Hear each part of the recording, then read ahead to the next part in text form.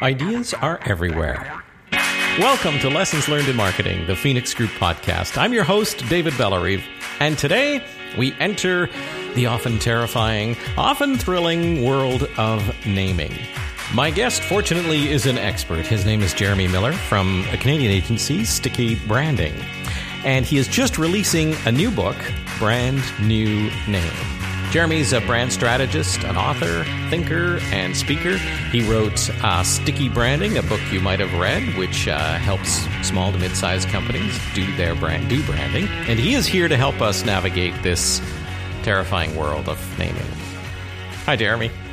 Well, it's a pleasure to be here, David, and I'm happy to help you solve that problem. Before we dive in, tell me a little bit about yourself and your background. Well, I am the president and founder of Sticky Branding, which is a brand building agency based out of Toronto. And what we do is we help our clients, which are people and companies, grow their brands. And we do that through books, speaking, consulting services, and tools. And our vision and the way we approach things is just really how do we make these complex topics really accessible and understandable so that you can execute on them and grow your business and brand to the next level. And that's my world. Now, one of the things I loved about Brand New Name, which is a new book, is it even out yet, or is it coming out this fall? Sorry, this fall, October 8th. Oh, okay, wonderful. One of the things I love about it is that you're really putting all the work back to the customer or the client, I guess, asking them to generate names and develop the names themselves. So we'll get into that, but first, naming is so hard. Have you gone through some naming projects in your practice? Yeah, and it is it's daunting, isn't it? It is, especially if you don't have process. I've gone through this myself in my own businesses. I've been a serial entrepreneur, and I actually got my first naming project when I joined my family business way back 15 odd years ago. And my dad tasked me to rename the company. He said, there's too many Millers on the door. We need a new name, and it's got to have a .com, and it's got to have these criteria. And oh, by the way, your .com budget is as much as GoDaddy, so $10. Make sure it's awesome. And I'll tell you, that project took me a minimum of 250 hours to ideate, test, search, and dig just to find that one name that we'd be proud of. Now, you must have done a whole bunch because now you've come up with a process, and it seems it really looks awesome, and I'm dying to put it into practice. But you really must have been through this a dozen or more, like hundreds of times, or. We have, and so I think necessity is the mother of all invention. That a big thing that drives me in my work in terms of why I wrote Sticky Branding, my first book, and this book, and many of our tools we create, is you kind of come out of a project and say, I wish I had that, and you go back and create it. And so Brand New Name came out of that kind of origin story of not only my own projects but my client projects, and we kept asking, is there a better way? And there is, and that's what it is. The process itself is based on a model of employee co-creation, and we can come back to that. But the actual project takes anywhere from 2 to 4 weeks, and anyone can do it. It's structured, it's straightforward, and I think that's what we ultimately need when it comes to marketing branding, how to stop trying to figure it out and reinvent the wheel and actually have some good process to execute things efficiently.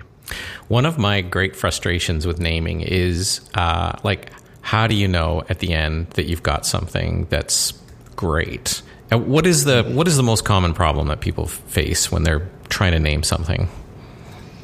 Finding something that's available. I think that's really the issue we have right now. Is we are in a naming drought, and this is really shocking, David, in the sense that in the United States, there are over 564,000 new businesses started every single month. Eesh. That's every month. So 564,000 new businesses are started every single month. And if you think about it, this is about 2% of the United States population that is launching a new business at any given time. And the same thing's happening in Canada. The same thing's happening in the UK. It's a pretty common statistic. But there's only a finite number of domain names available, at least the .coms. There's only a finite number of trademarks. And so the issue that we are actually experiencing is it's not really that hard to come up with a a good idea, it's hard to find a good idea that's available. Yeah. And that's really why process is so important, is that you need to be able to have some discipline so that you have enough options to test and select and get through the end, so you're not in that perpetual state of frustration. And it's always been, or maybe it's changed, but it's for a long time it's been like you got to have the .com, you got to have that name that you can put on a website. How important is that? I am advising my clients today that the domain name is less relevant than it was 5 years ago. Oh, how come? Well, there's a few things for that. Number one, we are interacting with technology differently than we did. Think about it in your own behavior. Are you typing in a URL, or are you typing in the company name when you go to a web browser? The same kind of thing is happening with voice search. We're now interacting with Siri and Alexa and Google Assistant. We are interacting much more as human beings now with technology. And so the URL only really is being visible on a business card or a marketing campaign. Mm-hmm. And if you're online or on your phone, you probably don't even see the link. So a .com is potentially a perceived form of credibility.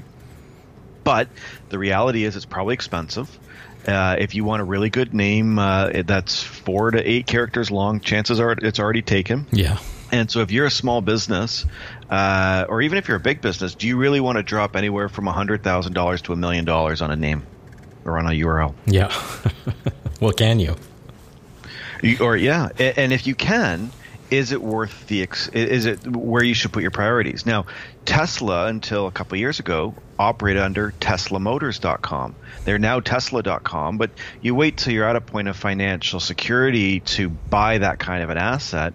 So my advice to clients is often get a great name and then put a descriptor on it, or work with a non.com variant in order to get yourself moving versus spending a whack of money trying to buy that real estate from someone else. And there are so many different types of names. You outline a bunch in Brand New Name, like descriptive names or acronyms and or nonsense names. And is there a better way to go about it, or does it matter?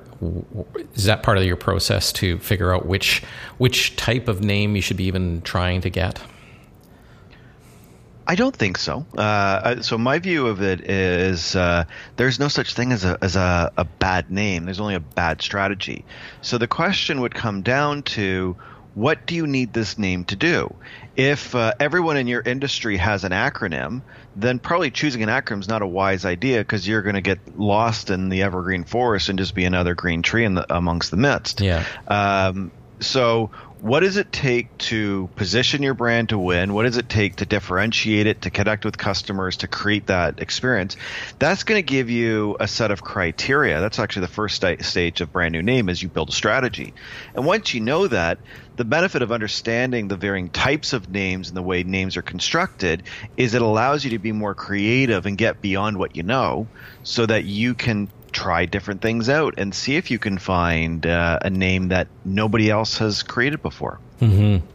I always kind of personally default to descriptive names, and probably because clients never have, I've never heard anyone say, "Oh, we've got lots of money to market this name," and they're looking to have an impact very quickly. And maybe that's not always the default they should be going to, but descriptive names. One thing you mentioned was you become successful when your name is the category, like if you Google it or FedEx it. Can you reverse engineer that? Like, it's good at that. So on the name, no. I think you could create a name that functions as a verb and has those kind of elements to it. Mm-hmm. But if you look at the examples that you suggested there, like Kleenex or Google or Hoover or what's another example here? Like even Escalator. Like if you think of the name that becomes the category, the number one thing that happens is it's a purpose-driven brand. Like when a windbreaker jacket has a very distinct reason for existing. And so it is a purpose-led brand versus a conglomerate or a horizontal category of things. So it solves a problem and defines that category. And then the second part of it is it's the dominant brand. And so sometimes it has a first mover advantage, but David Ocker will often say that the first movers often get displaced with the people that have the money to scale the brand. And I think that's really the reality we face, is who is able to take that purpose and then become the dominant factor to redefine what the category is. And their name, as a result, gets the praise. But it's not like, there's lots of great examples of brilliant names that never go anywhere. Yeah. We'll often start with like a creative brief for our names, but you have, and you talked about it a little bit already, the naming strategy, which I really, really like. Can you tell me a little bit about what that is and how it works? Well, it's a creative brief. We've called it a naming strategy because it's a book of naming, but it is creating your guidelines for what this name will do and how it will perform. And I really believe the key to almost all marketing services or all marketing should start with a concept that I call strategic clarity, which is being able to clearly articulate what it is you're doing and why it's doing and what kind of impact you want to achieve. And that requires understanding who your customers are. That requires understanding the competitive landscape and what it's going to take to stand out, and getting that down into common language so that anyone on your team can get it and understand it. And I find a lot of organizations skip that step. And so as from an agency perspective, we end up trying to futz around and figure out how to make that work for the client. But what we need in the creative brief or the design brief or the naming strategy, whatever you want to label it, is that common language so that people can be brilliant at creative.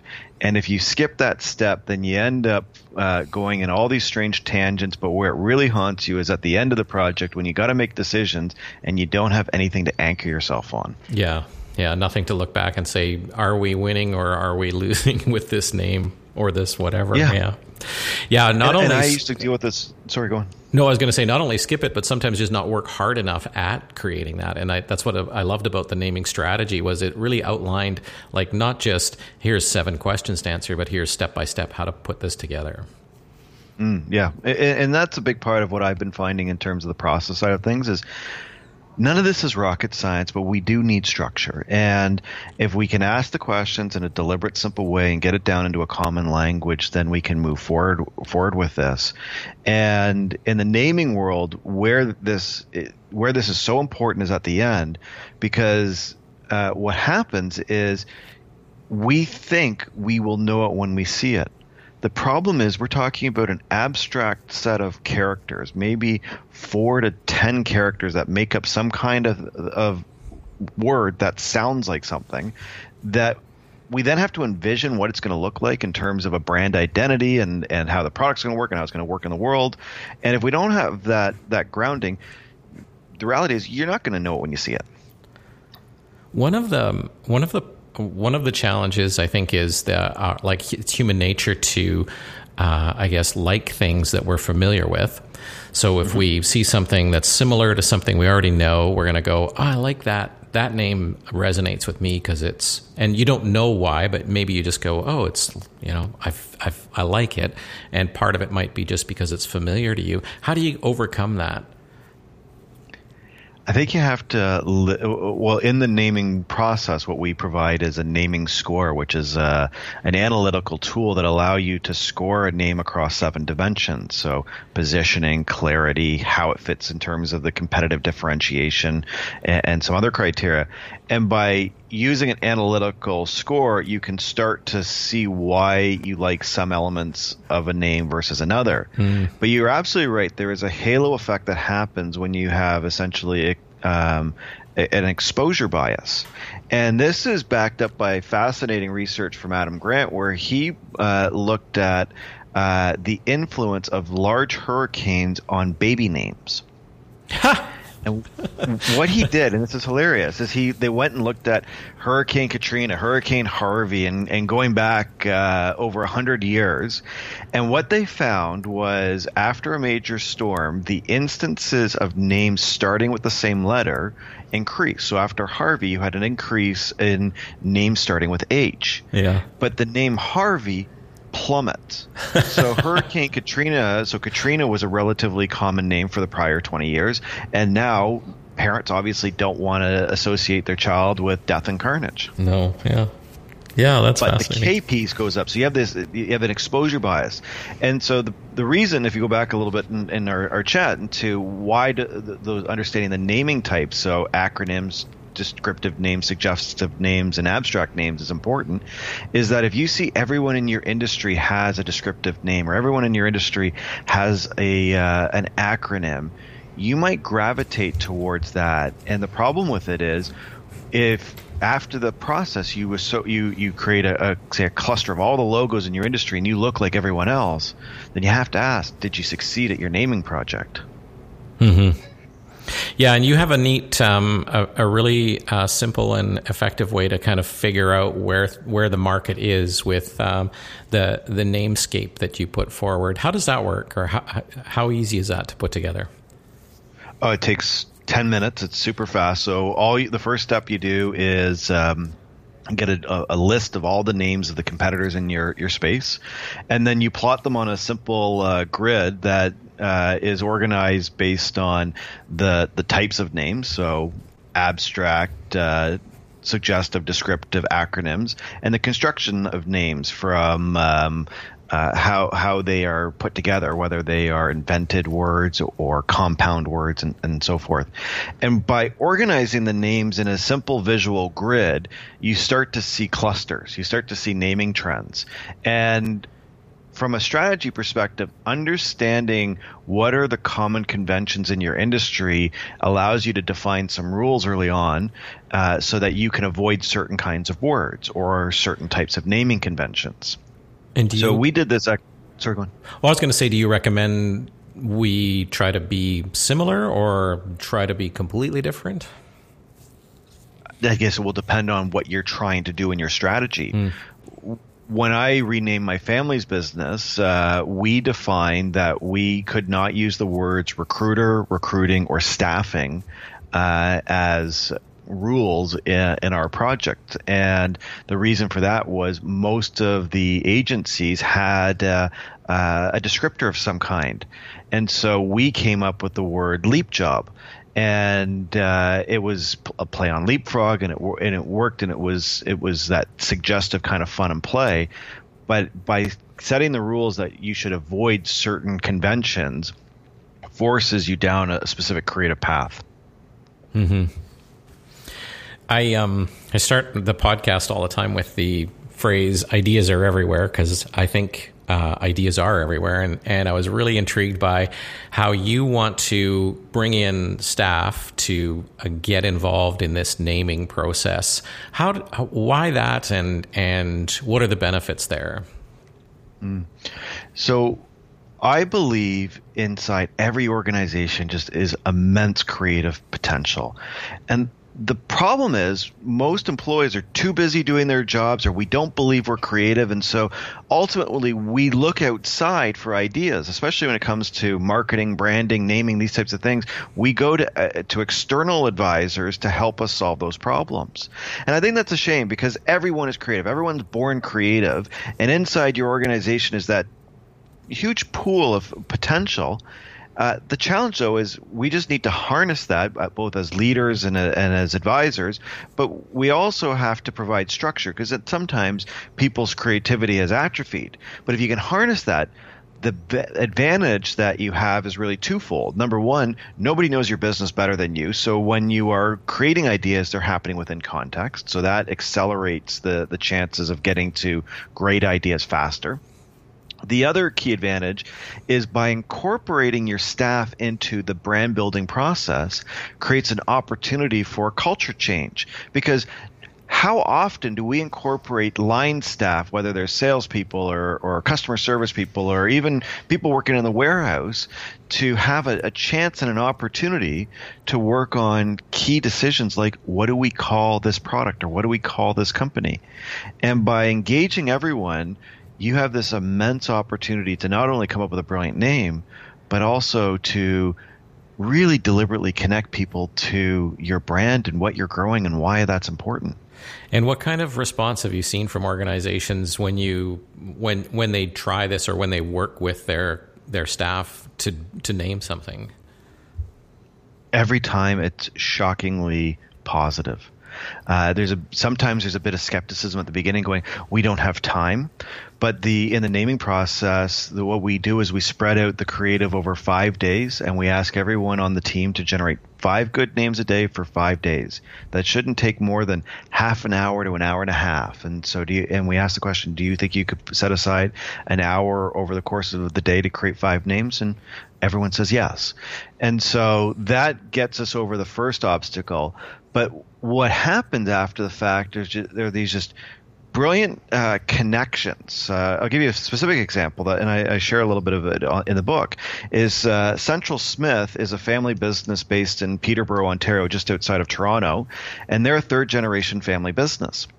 And so they went through this process, and they engaged a team from distribution to sales to management to go through it. And what Jen Skates, who is one of the family members and senior vice president, said to me is it created this culture shift where it wasn't necessarily the first time, but a significant shift happened in the family business where that glass ceiling between the family and everyone else kind of cracked. And she said people from the team and the organization started to challenge Ian and her on how they were running the business and some of the operations and the way they were doing things, because they actually had exposure to the strategy, they actually had exposure to the brand, and they felt that ownership, that they could have permission to not only contribute a name, but to contribute a suggestion to improve the business. Mm-hmm. Yeah, wow. I always try to find as many writers as I can when I'm working on naming projects. Who would you look for in the employees or amongst the staff to I guess tap on the shoulder and say, hey, would you be involved in this? Short answer, everyone. So you'd have of the sprints we as do, many as you could, and 100%. Yeah. Okay. So the way the sprint works is you create a sprint team. This is anywhere from 3 to 10 people that all commit to the daily quotas and working the whole process from strategy to ideation to testing and selection. And typically that includes the CEO or president or business owner, the decider. It often will hold a vice president of marketing or marketing manager who is the champion and project manager, and then a group of people who are bright, energetic, creative, and interested in going through this process. And who they are matters, is what their titles are is less relevant than they are just committed to the process. So that's your sprint team. But it doesn't mean you have to stop there. So invite everyone else in the organization to contribute ideas.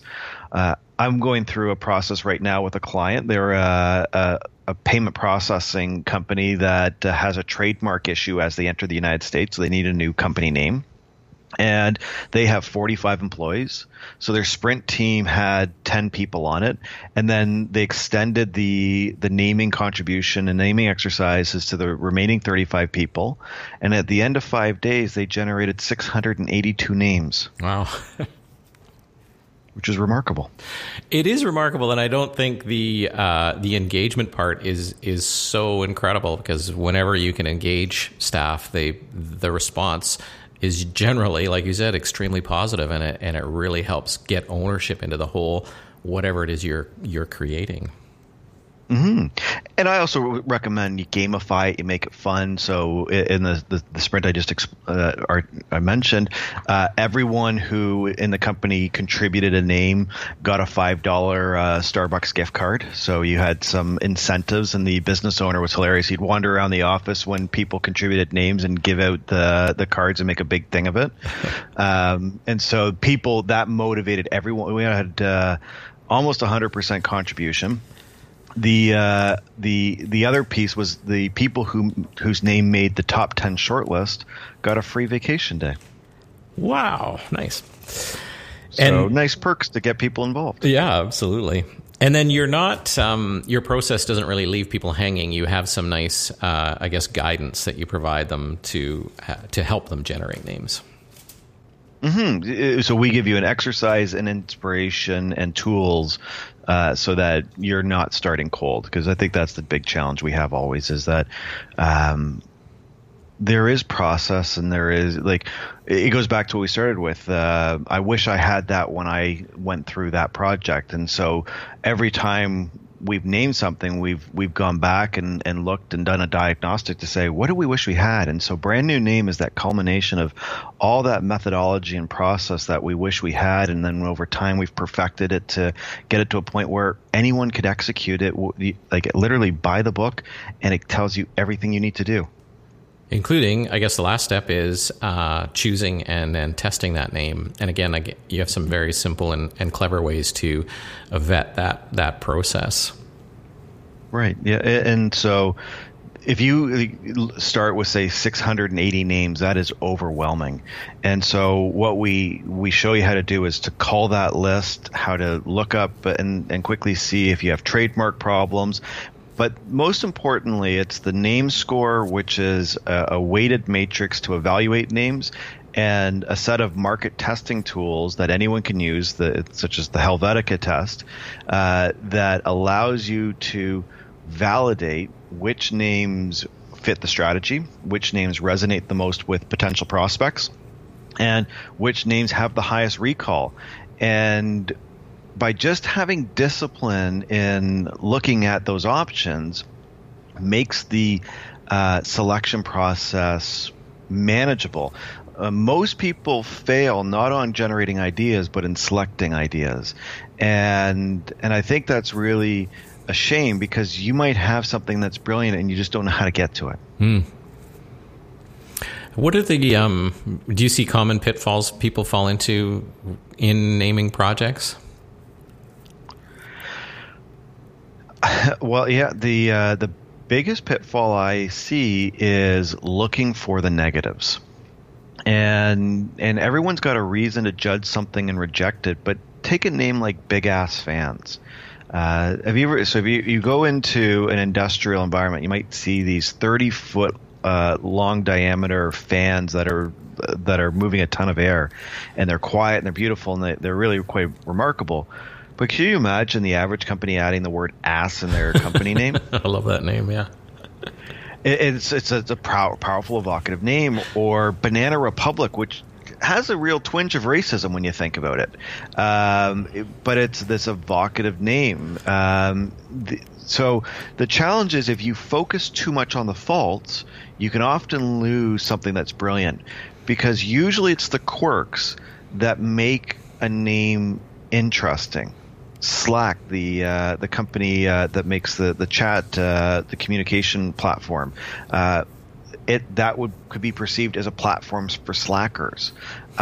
Google, the misspelling of Google, it could also be perceived as a negative. We should spell it properly. But those quirks are actually what make those names so endearing. Yeah. What's it's maybe a stupid question since you've just written a book, but what would be the best advice you'd give somebody who's embarking on a naming project? I think it's really two parts. Number one is really be clear on the strategy. What are you naming? Why is it important? What are your guidelines? The clearer you get with that in your mind, the more likely you will be successful at the end. The second suggestion I have is give yourself time.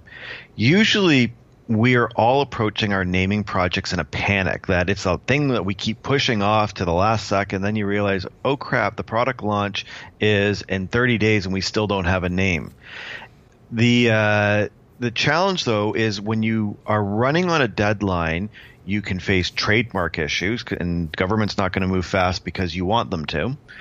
The other issue is if you compromise the creative process or the testing process, then you might choose a name that you're not proud of or might have a problem with it and then have to go back and rechange it. But I think naming is far too strategic to do this. A name is the longest living artifact of any brand. It will outlive the product, the strategy, the people itself. And so getting it right is essential. Now, this doesn't mean you should take 3 or 4 months to name something, but at least 2 weeks to build your strategy, create your ideas, test it, and select it would be a minimum. And an ideal is 3 to 4 weeks. Mm-hmm. Now, it used to be super important to, in the phone book days, to have those AAA names or Acme to be at the top of the phone book. Are there things now that people are like are there bad ideas now that are you see a lot of that people are just, wanting to have this name because of I don't know what? Yeah, there are these conventions, but I'm cautious to say that they are good or bad right now, because what I think is so interesting about branding is the degree of innovation and creativity and the speed in which things are moving. That we have just remarkable brands being created by young entrepreneurs that are doing things and challenging convention very, very quickly. The only thing I would suggest, and this isn't a guideline, but it's just kind of an overall suggestion, is focus on simplicity. We will tend as human beings to gravitate towards things we can understand in terms of spelling, language, things that are clear and simple tend to perform well. The other thing that I am a little cautious on right now is misspelled words. And the reason for that is the rise of voice assistants, that we need to be able to communicate with sound more so than our fingers. And so a name should sound and be distinct in the way you say it out loud. It's funny you say that because I have a side business passion project, dog photography, pet photography, and I called it Diggity Dog. And I had no idea how many ways there were to spell diggity until afterwards when I find out people can't find it. How did you spell it? Oh, Diggety. But E-T-Y, okay. I would have thought it was I-T-Y. Yeah, and some people do single G, some people do double T. It's like, oh, okay. I should have maybe paid a little more attention to that.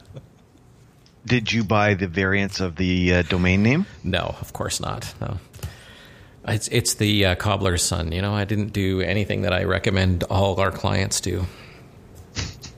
Well, I think at the very least it is a brilliant name, and it has a great phonetic quality on it.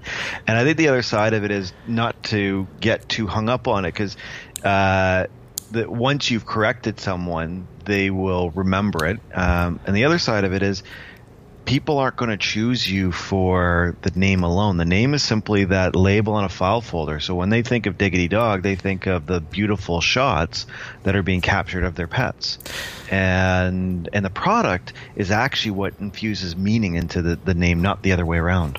Well, that brings up a great question, because a lot of names, and sort of we talked about it a little bit with the bias of familiarity, but a lot of names will mean nothing until there is a product that people can associate with it.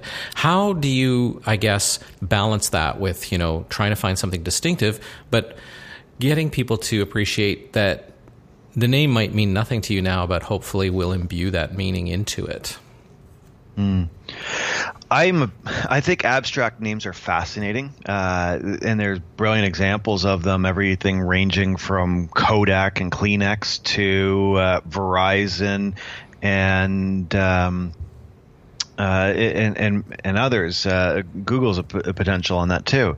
So these names are an opportunity for a brand to make it mean whatever they want. Now, the problem with that is really two parts. The first is that it means nothing, so that means your marketing has to work a little bit harder to breathe life into it. So you need to tell people what you are and repeat that message a lot more frequently for that name to seed and have meaning. But once you cross that hurdle, it's like the Kleenex example. It becomes known as the category. The And so there's that balancing act of, do you want someone to have a quick understanding of what you are, like Big Ass Fans or Netflix, or can you be a little bit more creative and create your own name like Verizon or Hulu and let it and then you'll breathe life into it. So that's part of your strategy question. The other part of an invented word is, my suggestion, unless you're naming a pharmaceutical, is to focus on phonetic spelling. If you think of Verizon or Singular or these kind of names, they're based on Greek and Latin roots, and they actually take a lot more marketing to make the idea stick. For whatever reason, you can hear a drug name 1,000 times and still not remember it. Mm-hmm.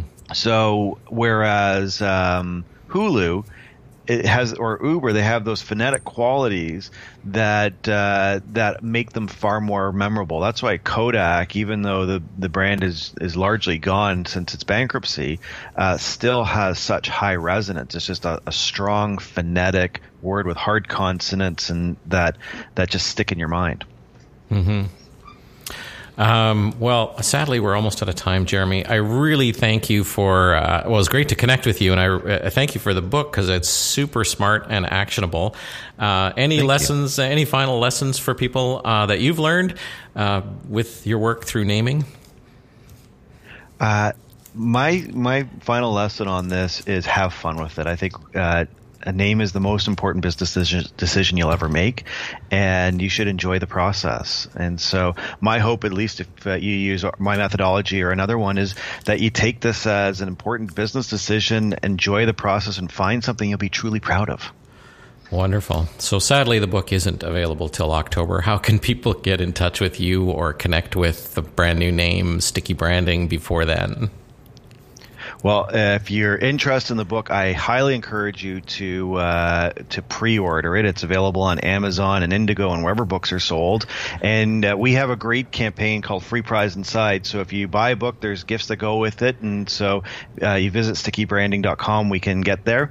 But happy to connect with you on all the social platforms. If you search Sticky Branding, you will find me on LinkedIn and Instagram and everywhere else. And I would love to chat anytime. Wonderful. Thanks again, Jeremy. It's great talking to you. Likewise. Thanks, David.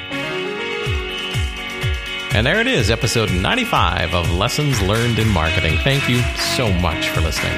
We are part of the Saskatchewan Podcast Network. Music by 6 Degrees out of Calgary.